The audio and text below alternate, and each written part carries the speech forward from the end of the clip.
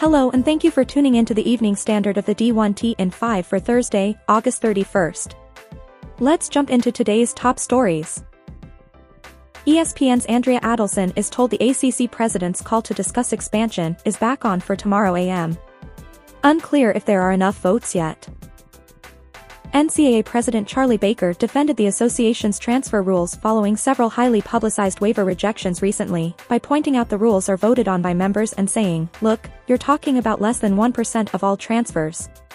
Baker also pointed out that because of COVID, a significant number of student athletes probably didn't have the same opportunities in many cases to check out the first school they went to, and transferring made some sense. "I do think that there will be less of that now that kids are back to being able to actually go to school, check it out, figure it out and make decisions. But the membership made a decision, and the decision was they don't want kids to snap from place to place.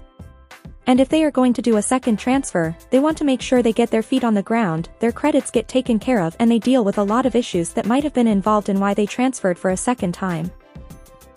Charlie Baker was also in attendance at yesterday's record-breaking volleyball day in Nebraska and was asked whether volleyball could secure its own media rights deal. His reply, "I've said from the beginning that I'm not going to give anybody any indication at all who's on the buy side, about what my intent is. My intent is to do the absolute best we possibly can on behalf of all the sports that are in the bundle. But women's sports in particular, volleyball, softball, gymnastics, basketball, they've all shown enormous growth in both attendance and viewership over the last couple of years. I think there's a really big opportunity here. I also think the growth of youth sports in volleyball is intense." DePaul announces the construction of a new basketball practice facility and a modernization of the Sullivan Athletic Center and McGrath-Phillips Arena. Renovation of the Sullivan Athletic Center and McGrath-Phillips Arena is set to begin this winter, with the first phase being completed in late summer 2024. Construction of the new basketball practice facility is expected to begin no earlier than summer 2025 and be completed by fall 2026. The projects are expected to cost roughly $60 million combined and will be funded primarily via donor contributions. The Mercury News' Jon Wilner debuts the Hot 25 ranking of the most influential behind-the-scenes figures in college football. With one exception, the list excludes ADs, coaches, players and front-facing media members.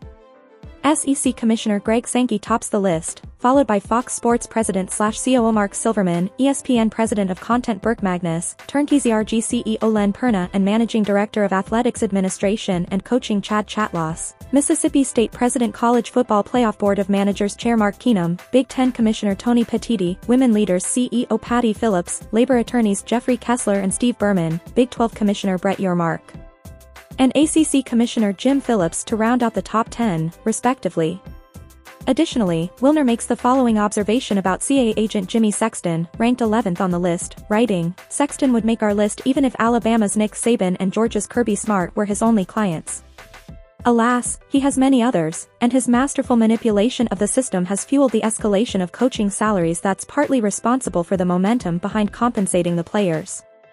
After all, if the coaches are making $8 million or more per year, shouldn't the labor be entitled to something?" Oklahoma is launching the Athlete Services Division that will build on the Sooners' existing NIL infrastructure in partnership with Altius Sports Partners.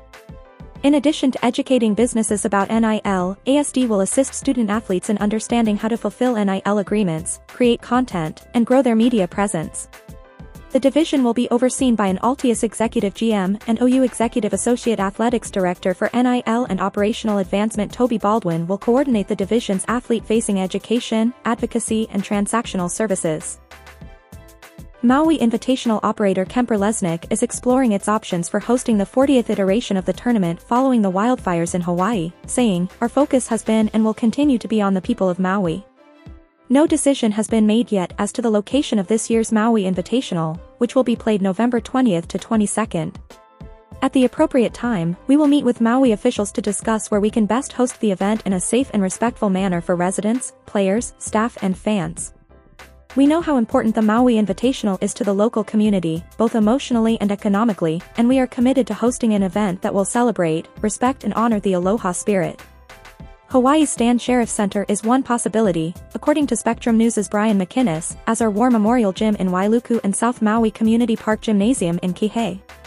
Chaminade men's basketball head coach Eric Bovaird said, Maui would be the #1 option, no doubt. If the Maui people and the officials want us over there, that's where we want to be. If not, I think we can do a great job of hosting this year on Oahu. The Stan Sheriff could potentially be a site for that.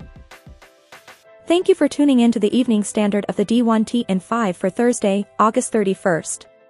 We'll see you back here bright and early tomorrow morning.